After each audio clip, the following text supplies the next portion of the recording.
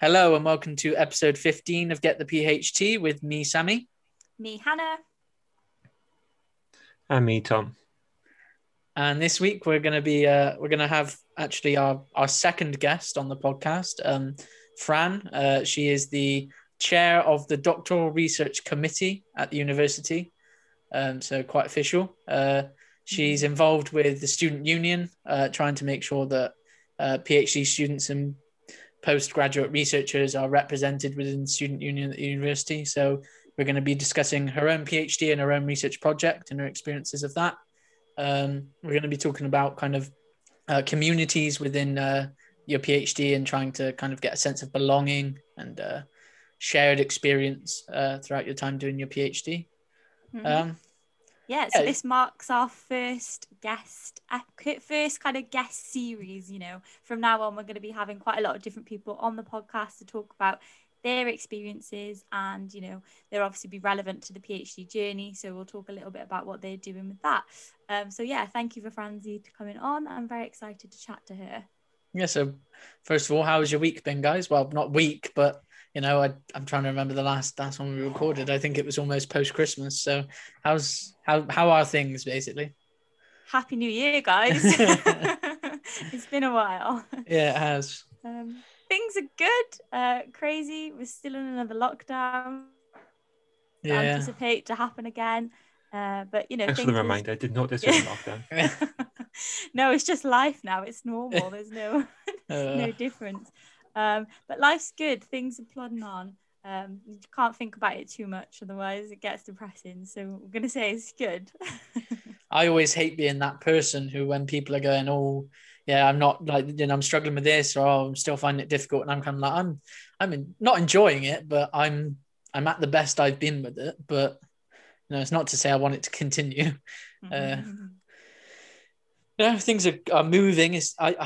I think that since the new year, people have kind of got a bit more, not used to things, but accepted it a bit more. And I think people are prepared to try to crack on with things in the middle of lockdown rather than putting things on a standstill and hoping that things go back to kind of air quotes normal.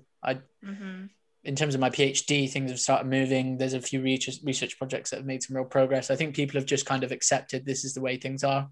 I don't know if you have found that, but I think there's an end in sight as well with, kind of vaccinations rolling out. I do think there's a little bit more light at the end of the tunnel. So maybe that's kind of motivating people a little bit more as well. Anyway, Tom. No, that's been positive. Let's hear your positive. Yeah, I'm not as positive as you two. I'm not anywhere near as positive. I wouldn't say I'm positive. I'm, I don't know, what's the word for it? Not positive. I'm optimistic? Peaking. No, not optimistic. I'm just not even complacent. I'm content. I'm content. I'm plodding along. I'm okay. And you, Tom? I got to the point where it's just frustrating all the time. Like, I accepted all this lockdown stuff right at the start. It was annoying to see people are still going out and stuff like that. Now at the point where other people are starting to accept it, it's just annoyed me it's taking this long. Like a whole year for people to actually accept an actual lockdown. Like, we could have been done by now. We could have been one of them countries that are just back to normal. Honestly, just going a little bit, well, not off topic too much, but I was watching a random football game the other day in New Zealand. I couldn't sleep really late, so I put a football game on to try and go to sleep too. That's what I do. And it was a game in New Zealand, and I actually did a double take. There were people just stood next to each other in the stands, all sat there full crowd, and I was kind of like, wait, what's going on? And I was like, oh, it's New Zealand. They're obviously over there. They barely have. I can't remember the last time they had a case. I think they had a mini breakout a few days ago, and I think they had 3 cases and instantly into lockdown. So they're so on top of it. It's crazy. Well, we're not. That's the problem, but I don't want to get too political in this, but we've basically gambled on the vaccines, haven't we? We've gone, all right, that's going to be our way of getting out and kind of leading the way out in terms of vaccines. So let's see. And we'll get there. You'll be back in the football stands in no time, guys. Dream. Jingle?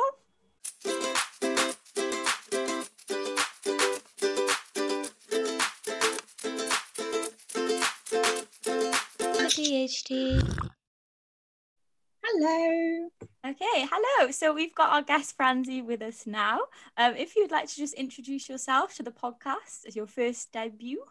Oh yeah, hello, and well, thanks for having me. I'm Francie. I'm a full-time CAS PhD student in the schools of sports and health science, and I'm doing my PhD in environmental and occupational health and applied psychology. So basically, in my project, I'm working with a partner company, which is a production company, and I'm trying to increase the workers' health and safety performance through the psychological state of work engagement. So I try to find or design an intervention to make the workers more engaged with their work and therefore be more safe for themselves and for others. I didn't realize you were Kez as well. Obviously, Hannah and Tom, I'm the odd one out. Ooh. I didn't realize so many people were on Kez. I didn't even know it was a thing until Hannah and Tom started. We're everywhere. You can't help it. you and your darn funding. So many, you don't realize. Yeah, no, there are loads, and sometimes I meet people and I've known them before, and then we start talking, or like I meet them on a CAS event, and I'm like, well, what are you doing here? Yeah, there are loads of us. Luckily, because I think it's a good scholarship program that supports its PhDs quite well. If only I knew.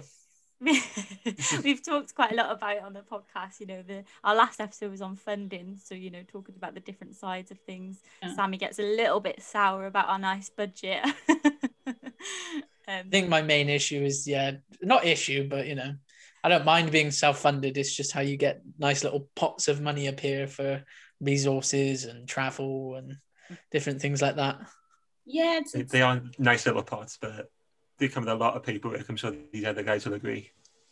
Yeah, especially if you're not like, I mean, if you're, for example, biomeds and you need stuff for your lab, you probably do have a lot of expenses. But me doing qualitative research, I mean, I just talk to people and I like just can spend it on traveling or giving people Amazon vouchers. I wondered if I could ask Franzi, where did you do your undergraduate or /master's degrees? Okay, well, I'm German, as you may hear, and I did my bachelor in Gießen, which is close to Frankfurt, and it was actually an applied program. So it's basically you do an apprenticeship and a study, so a bachelor at the same time, so you don't have like those really nice term holidays. In that time, you work actually in the company and do projects. So it's quite nice for getting experiences. And after that, I actually went to Wales, to Bangor, and did my master's there in consumer psychology. Oh, very interesting. What made you choose Bangor, if you don't mind me asking? North Wales. I love Wales. No, I wanted to do psychology in occupational kind of setting, and I wanted to do it more in a marketing direction.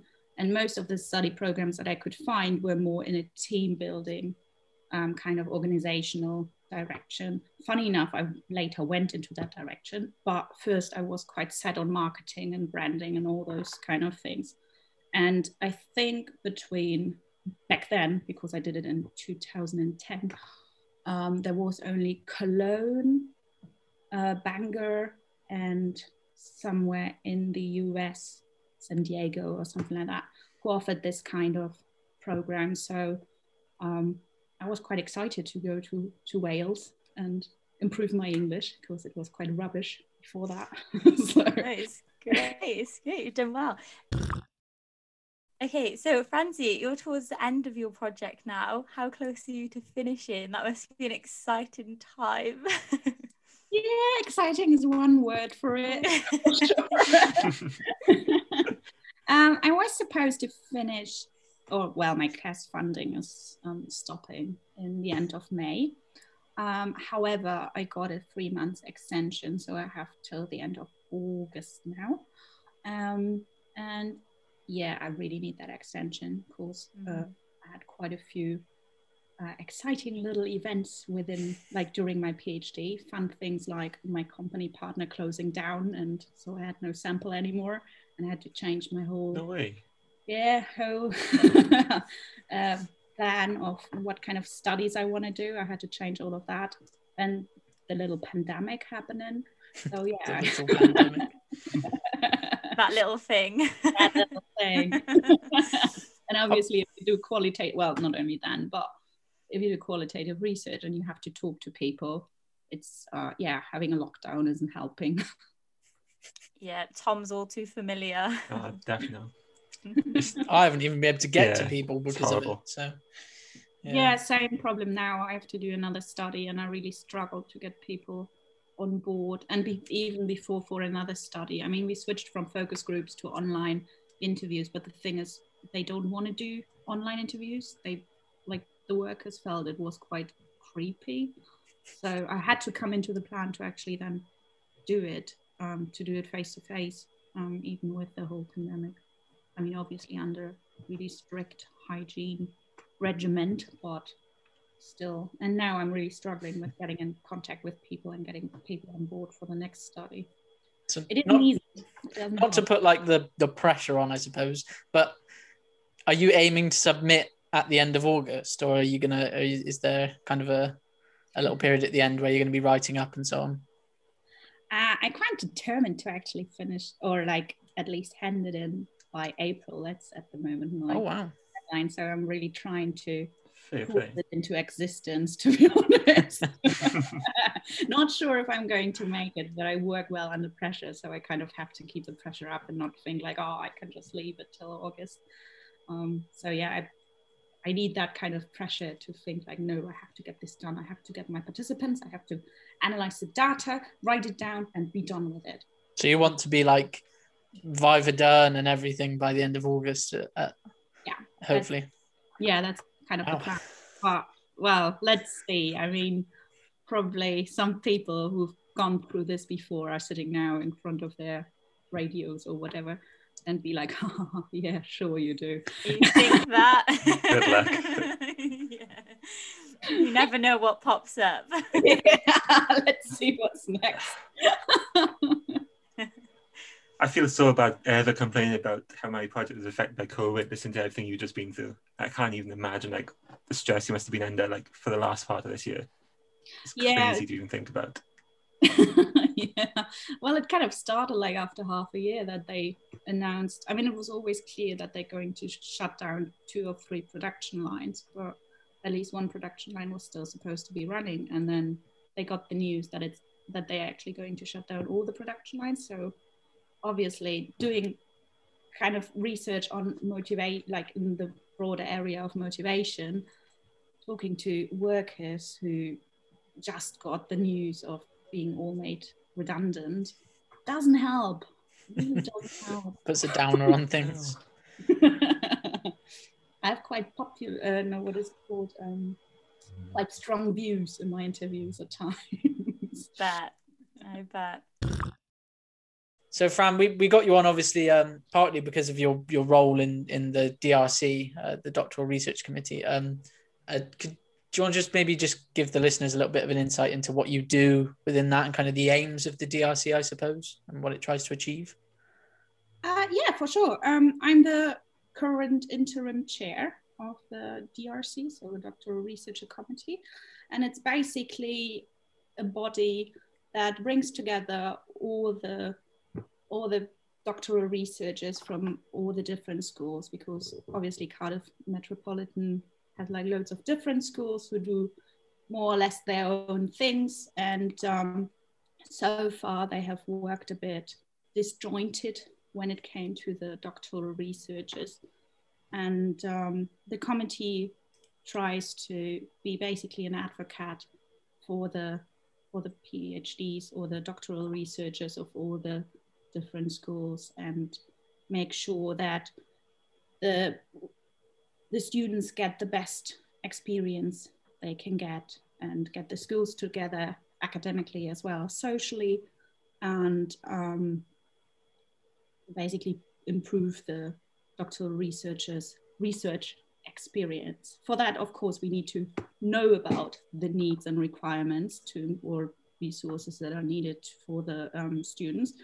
But that's why we have the representatives of all schools who are then also kind of in charge of getting the voices of the opinions of their students, and then bring them to the committee to and fight their fight their rights, or basically help them to empower the students to do their research and be the drivers of the research. It's something we spoke about on the podcast quite a lot, in terms of, that there's lots of other PhD students within the university, but you don't see, like, some obviously don't even come onto campus, and obviously a lot are at Llandaff or in other areas of Kincoid, and we only see kind of our 5, 6, 7 people all the time, well, when we're on campus.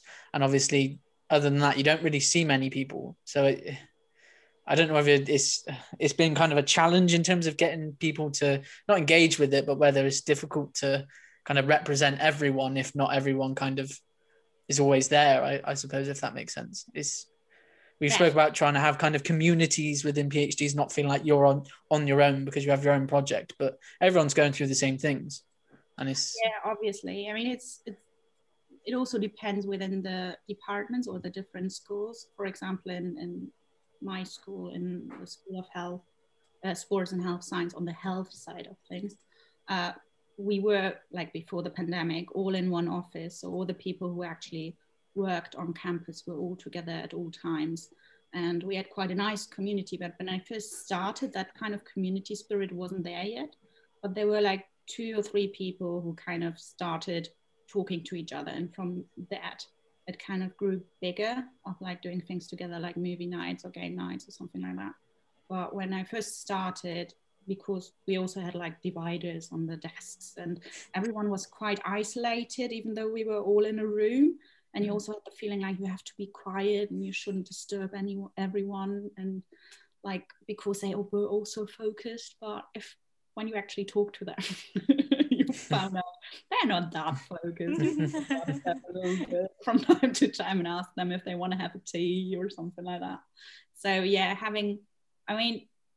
I think one of the biggest things when starting a PhD or doing a PhD is the feeling of isolation, that no one really knows what it's like, because obviously your topic is unique to you and your experience as well. But in that kind of feeling of isolation that so many students have, they are not alone. And even if you guys may not totally understand what my PhD is like, you still understand how research works, or like what it feels like to struggle with a challenge and don't quite know how to get the data you need or the insight you need.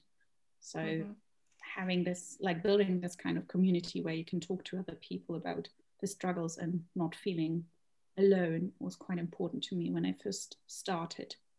And I think that's something that the doctoral committee has really started to do, because everyone comes with the exact same concern that, I don't know anyone outside of a few people and I'd really like to. So, I think it's done a great job in doing that. But the other side of things is that PhD students are often just so busy and, in their own kind of world, that getting people to engage sometimes feels more of a chore than something that they really want to engage to do. So I think that's always a challenge with it as well. Absolutely, yeah. It's I mean, we also have a lot of international students who are still in their countries, or who are working in companies. There are many part-time students who like work at the same time, or just like even full-time students who have a lot going on outside of their PhD life. So it's also totally understandable that some people don't have the time or the interest to engage as much. It's totally fair. But yeah, at least I think it's important to at least give the platform or the opportunity to engage if you want to, and kind of remind again and again, here is someone if you need them, even if you don't need them at the moment, or if you are not interested in the moment, we are here. You can come to us if anything is up.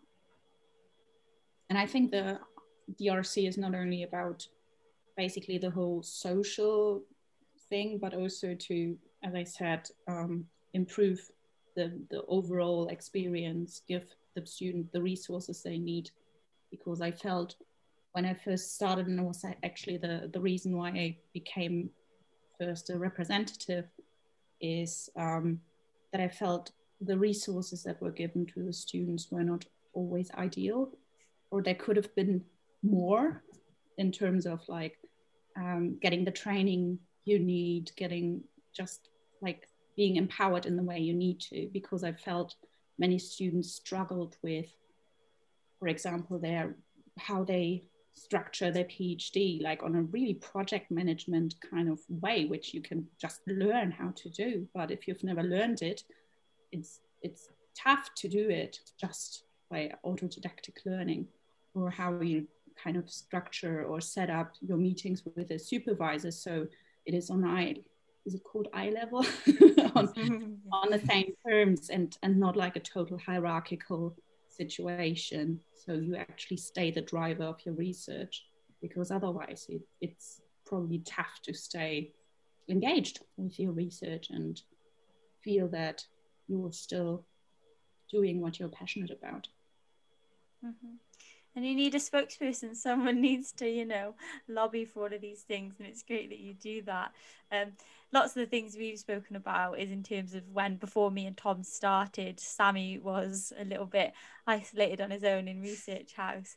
So, just even knowing about people sometimes is not even possible.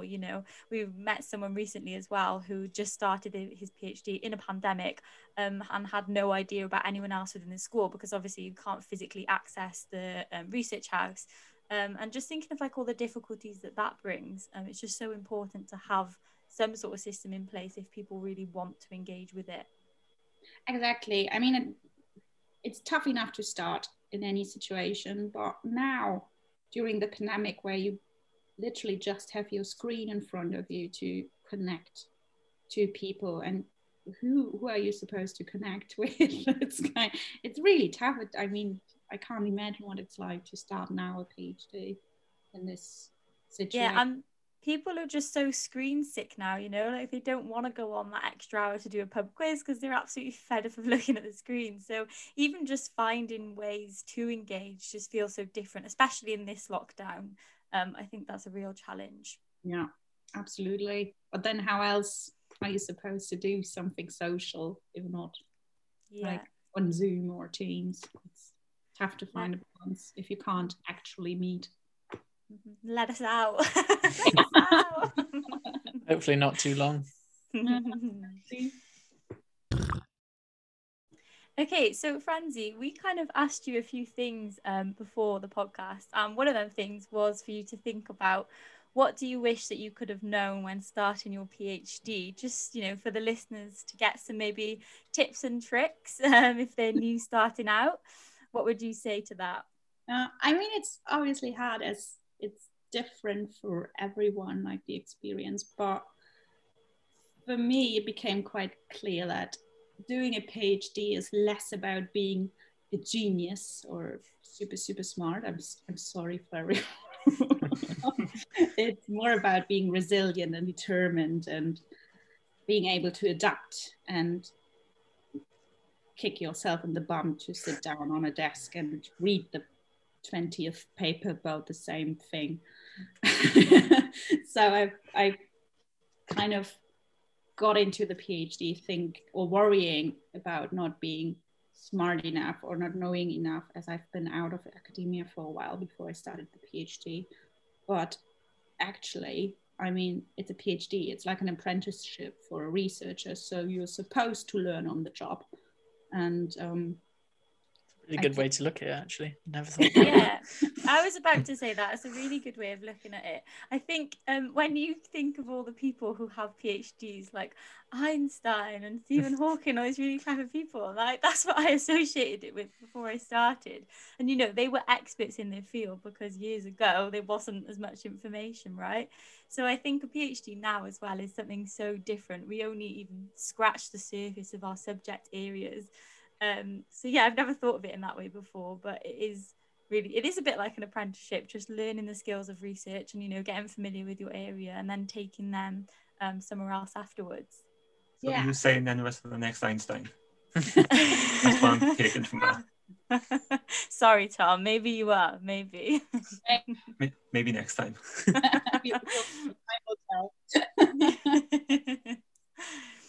But yeah, when I first started, I think it was really important to get connected to talk to the peers that were close to me on an academic level, to just talk to them about my worries, my struggles, but also just normal conversation on a PhD life to get a bit of a break. Because it really helps, and like also with questions, because many have had similar-ish situations and can give you examples of how they have done it, and you can adapt from there.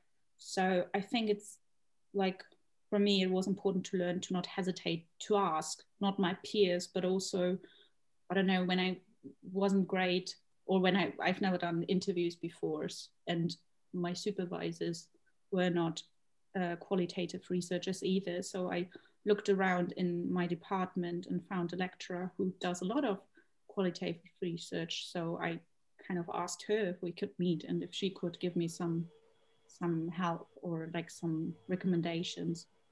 So not being afraid to ask, I think, is quite important when you start. Everyone I've come across at Cardiff Met, whenever I have a problem or I've reached out, they've always been so welcoming and so happy to help.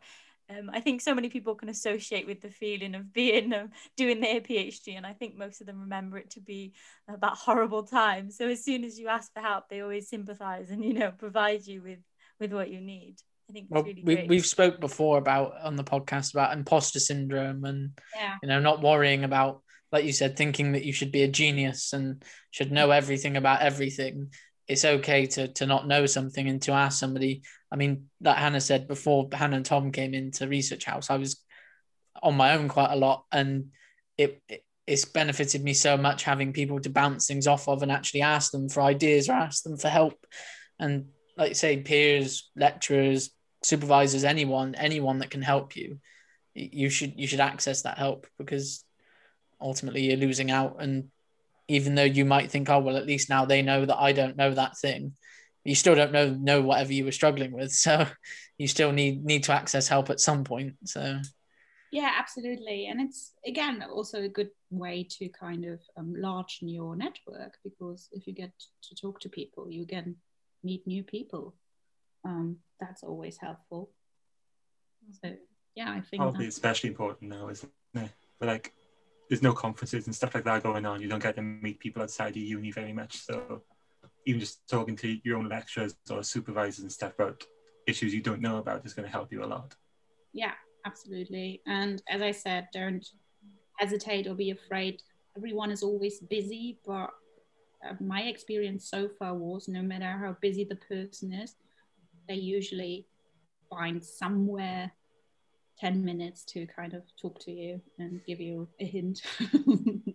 Like, at least in Cardiff Met, everyone was always really, really supportive in that kind of way. I think another thing, as I said earlier, I kind of see the PhD as an apprenticeship is that kind of way of seeing it takes a lot of pressure out, because when I first started, probably due to the imposter syndrome, I felt like I have to get like directly into it, really focus myself on reading all the literature. So within the first month, I become this knowledgeable person, and obviously that's not achievable at all. And I think what would have been great to know back then was to take the time in the first month to kind of set up your project and set up yourself as a researcher. So what I mean is, like, come up with a project plan, like with your milestones, what do you want to achieve? Also consider buffers, because you won't be productive every day, and there might be a day or even a week where you don't get anything done, and that's absolutely fine. Sometimes it's longer than a week. Yeah, absolutely. But then I also had some of the best ideas while going for a walk or something like that. So sometimes, even if you don't do anything, obviously, like, because you're not sitting on a desk in front of a screen, you may still be working, because you still think about what's going on, or kind of try to figure out a problem you're kind of facing. So it's not only procrastination, sometimes it's just solving problems. That's what I like to think. I like you say, it's a marathon. It's not a sprint. It's a well, minimum of 3 years in some part-time circumstances, up to 8 years for a reason. You have such a long time for a reason, because like you say, you shouldn't dive straight in.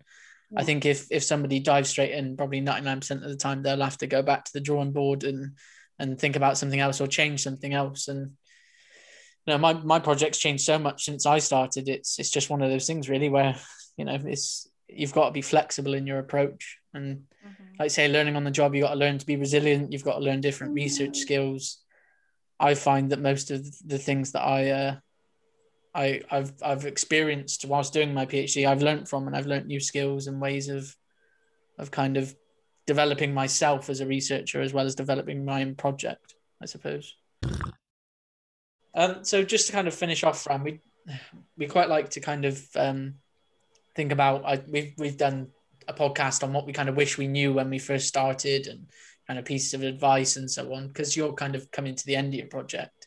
We're just wondering what kind of top number one piece of advice you would give to PhD students. I think the top thing is be forgiving with yourself in terms of how strict you are with yourself about, for example, the imposter syndrome, like that you have the feeling you have to know everything, you have to get everything right the first time. And as I said, like thinking about the PhD as an apprenticeship really helps, because even to be fair, I'm saying that as a hypothesis because I haven't done the Viva yet, but I'm pretty sure if not all your studies went according to plan, and you're sitting in your Viva and your what is it called? Not a reviewer, your examiner is asking you what happened there. It's okay to just say, oh, well, this barrier happened and that happened, and just be open and honest about that, because the PhD is a learning curve. And as long as you can show that you've learned from the things and that it was like a considered risk you were taking, I think it should be fine. So just be forgiving with yourself. You don't need to be perfect. And also your research doesn't have to be perfect. Doesn't mean you should totally chill now. It's okay if things don't go to plan. Like, I can tell you nothing in my PhD went to plan, and I just have to say at the end of the day, well, that's what I could do. I did all I could, and so many of my studies just went straight into the bin because they didn't fit with the whole with the whole situation anymore. So I just have to make do with what I have. And in the Viva, I just have to say it like that. Like, I have to be pragmatic with my research, because otherwise I wouldn't have had anything to show. Yeah, I've been told before that in the Viva, if the examiner asks you something and you maybe don't know it or aren't sure, don't be afraid to say so. Like, don't try to muddle through or kind of wing it or come up with some kind of answer, because like you say, you don't know everything now. You're not going to know everything in your Viva. Once you've got your PhD, like you say, that's not suddenly now you're a genius. You're still not a genius. You still don't know everything. No. You're still going to have loads to learn and loads that you don't know. And yeah, I really like that advice of, in your Viva, don't try to muddle through or, feel pressured to give an answer or get an answer. You don't know everything. It's fine. Like you say, accept the circumstances, and the research that you've created is what it is for a reason. And like you say, you've had these barriers. I mean, we've spoken about on the podcast recently, obviously, I think all of us are kind of expecting a question about the pandemic now, and and how have you dealt with it, and how did it impact your study and so on. And it's just one of those things, isn't it, where it happened, and you just kind of, like you say, you got to be resilient and crack on. Otherwise, you're going to come to your Viva, they're going to ask you, and you're going to be like, oh, no, I just ignored the pandemic. Well, no, that didn't happen for me. No influence whatsoever. The coronavirus, you have to be adaptive. You have to just adjust to, if too many people don't catch you anymore, you just have to adapt and mutate. Just be like coronavirus.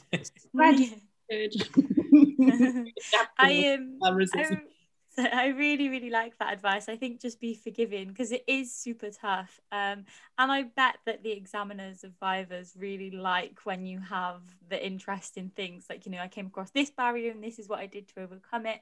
And also when I'm reading theses, I really like when people have like a kind of twists and turns chapter of all the kind of things that went wrong and all the other things they had to overcome. And I think that's what makes it really interesting, actually. Yeah, it's also, I think, one of the most important skills you can learn as a researcher, because if like plan A doesn't work out and you basically, do you say that in English, put your head in the sand? Like, yeah, bury your head in the sand, yeah. Yeah, then, I mean, you will go nowhere. You have to be adaptive, you have to be pragmatic. No research will ever go as it's being properly written down in the books. Well, it does, but that's pretty lucky. I've never experienced. If I was an examiner, I'd be a bit bored if somebody said, no, everything went fine. I'd be like, oh, okay. 100% to plan. I got all the participants I wanted. None of them showed any bias. A bit boring. Yeah, brilliant. I had no bias whatsoever. Nothing impacted negatively. Fantastic. I think that's a really great piece of advice. As you know, as a previous listener, Fran, we have a section on the podcast, Procrastination of the Week, where we like to share kind of our most creative or weird and wonderful ways of avoiding doing work on our PhD, or even just in our actual day-to-day work. So yeah, we thought we'd like to include you in it and kind of see if you have anything that we've never found as a way to distract ourselves. Maybe you can introduce us to something that in the next week will suddenly distract us ourselves. So Hannah, do you want to go first in terms of your procrastination of the week? Okay, sure. So my procrastination of the week, but I haven't recorded a podcast in quite a while, so procrastination of the month is, instead of sitting on my phone after finishing work, I decided to download a brain training app. A bit of pseudoscience, whether it works or not, but it's fun. And then I've got a bit addicted to it because it's kind of like mini games. So I've been getting distracted from my work. What kind of games? Everything, like number sequences, or yeah, that type of thing. The like Stroop test type things where you have to pick the color rather than the word. Oh, it'd be like a green circle and whatever. Yeah. Like picking the direction and yellow and fun things like that. That type of thing. Yeah, but it's like this app on your phone? Yeah, it's called Luminosity. But it's like really good graphics, like really engaging. So yeah, really worth the monthly fee. You got a new app to go on your phone. Yeah, right, let's not dumb it down and make it sound like it's not a good procrastination, because it is. I'm doing 2 in 1. I'm training my brain. But the fact that you introduce it saying pseudoscience, you don't believe in it, but you do it. I don't know. Yeah, I think it is a bit of pseudoscience, isn't it, sometimes? Who's next? I'll go next. Mine's one. Okay. I've used it before, but I haven't. Basically, to give a bit of background, recently I bought myself a new MacBook because my laptop was falling apart. Could only use it if the charger was plugged in. So, it's basically a desktop because I couldn't go anywhere with it. So I bought myself a new MacBook, which made me realize that I have a good enough computer to be able to play Football Manager. So I've been playing Football Manager quite a lot. I've already played about 2 seasons. And that might not sound like a lot, but with the detail that's on Football Manager in terms of training, signings, you do press conferences, everything. You watch the whole match. You can do shouts to you do a halftime team talk, things like that. Yeah, there's a lot of depth to it. So I've been playing a lot of that. So if I'm not getting enough football at the moment. Yeah, if I'm not getting enough football at the moment in terms of every game almost being on telly every day, I've been playing Football Manager as well. So, but luckily, I say procrastination. I've been doing it outside of work hours. So, well, I've been doing it in between meetings. Not to drop myself in it, but there's sometimes meetings where I don't need to have my camera or mic on, so I might be playing Football Manager in the background. But that's just between us and the podcast. Well, I hope people listening to that who work with Sammy know that 5 minutes before the meeting, he's been playing away. Imagine you had a friend there listening to that. tweet us if you are listening to this and you have meetings with Sammy. Tweet. As long as you keep the microphone off when you're doing it while, like, during meetings. Exactly, yeah. Don't want any outbursts. Do you want to go next, Fran? Do you want to share your procrastination with us? Yeah, sure. As a bit of a background, I'm in Germany at the moment.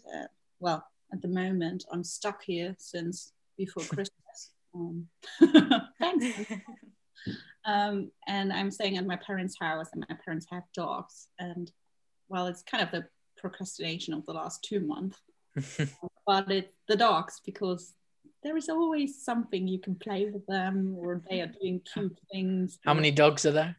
4 dogs, 2 sausage dogs and 2 Weimaraner.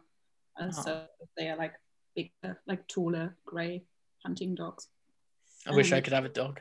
Awesome. I really miss them when I'm in Cardiff.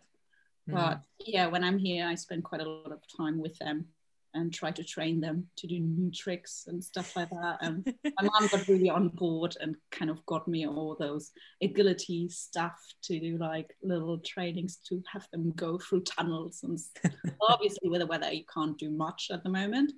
But yeah, we kind of build loads of little games, like what do you call it? Glasses that have little holes in the tops, and then you hide a little snack under one of them, and the dog has to find the right one.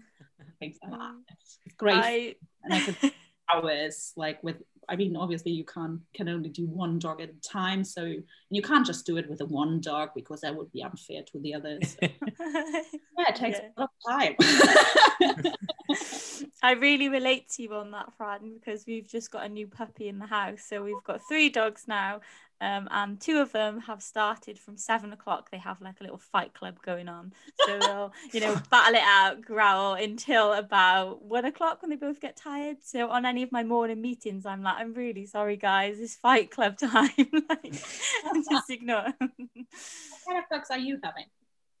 I've got one spaniel who's really old now, she's 15, a little Bichon thing, and then a new little puppy cocker spaniel.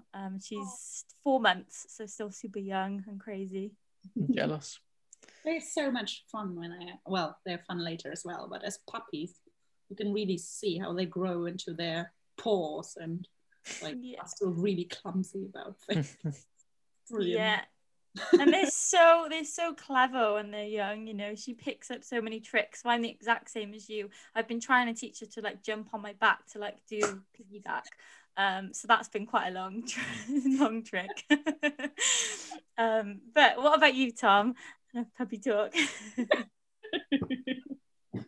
I look like bad now I think of it. I'd like, so from context, since I had COVID, I've been like the really breathless stuff, my chest still hasn't got better. So they told me I shouldn't be doing any sort of exercise. And then the other day I was reading a paper and I really didn't like it. And when I don't like a paper, I'll really go against it. I don't want to read it, I'll try anything against it. So I thought, I'll just spend 5 minutes on the exercise bike now, just something away from reading on a laptop. And I did want to go back to it so badly, I just ended up cycling to about 11 miles, I think it was in the end, which for someone as lazy as me is quite a long time. So yeah, just to avoid reading, I've put myself, I was ruined the next day. I could barely breathe. I didn't move at all out of my bed. So I almost just bedbound myself for a day just to avoid reading one paper. That sounds like karma. Yeah, it's not my proudest moment. A little bit. It was a bad paper though. Have you caved and read it or not? Yeah, it wasn't good. It's not fun. That's the worst, isn't it? If you already like by the title or by the abstract, I would like, I have to read it, but it doesn't sound great. Yeah, exactly. My worst is when somebody else recommends it, and then it makes you think, well, no, I have to read it. Yeah. You almost feel forced because somebody's recommended They'll it. Ask you questions. Think, no, I really don't want to read this. Yeah, and then in the end, when you soldiered through, you're like, it wasn't worth the time. Yeah, you're not going to use it. It's the bad ones that are worse. You've got to make so many notes and arguments against it. I think there's about 7 pages, like A4 pages of notes I've made on this one paper. I think the notes are longer than the actual paper. I just did not like how it was done at all. At least you can critique it. You seem to enjoy doing imagine that. I don't use this now. I mean, If I don't use this paper, I have so much time. You've got to think about the bigger picture. You learn throughout reading it and criticizing it. It's not everything has to be put. It has to be just about your final thesis. No, but that's what I want, isn't it? That's like the goal. If it doesn't go towards the final thesis, you can wait. True. So how are we deciding who gets the points? Are we starting the scoreboard from scratch? Franzi is our guest. Does she get to decide? Are we going to put it on Twitter? I think that's a good idea. I think Fran can decide. Unfortunately, that means that Fran can't pick a. Well, you could pick your own, but a bit of bias there. But so, whose procrastination of the week is the most inventive, the best one? Inventive. Well, it doesn't have to be inventive, but the one that you thought, that's it. Unique, I suppose. One that you haven't thought of before, or one that you thought, oh, that's a real different way of avoiding doing work. Well, to be fair, I've played a lot of computer games and pseudo-helpful to just not work. Because I'm a lazy bum, I don't often do exercise or like tiring myself out. I feel that. We can't do the job anymore. So I think I go with Tom. Well done, Tom. Game on. Big day for me. It was worth it in the end. You didn't use the paper, but at least you got a point. Yeah. Yeah, I'll take that. It's better than the paper. Thank you for coming on today, Franzi. It's really interesting to hear a bit more about your research, and I'm sure listeners will be interested to hear your work with the Doctoral Research Committee. So thank you very much. I hope you've enjoyed it. Thanks for having me. And well, if anyone is interested in what the Doctoral Research Committee does, just talk to me. I'm easy to reach or to find.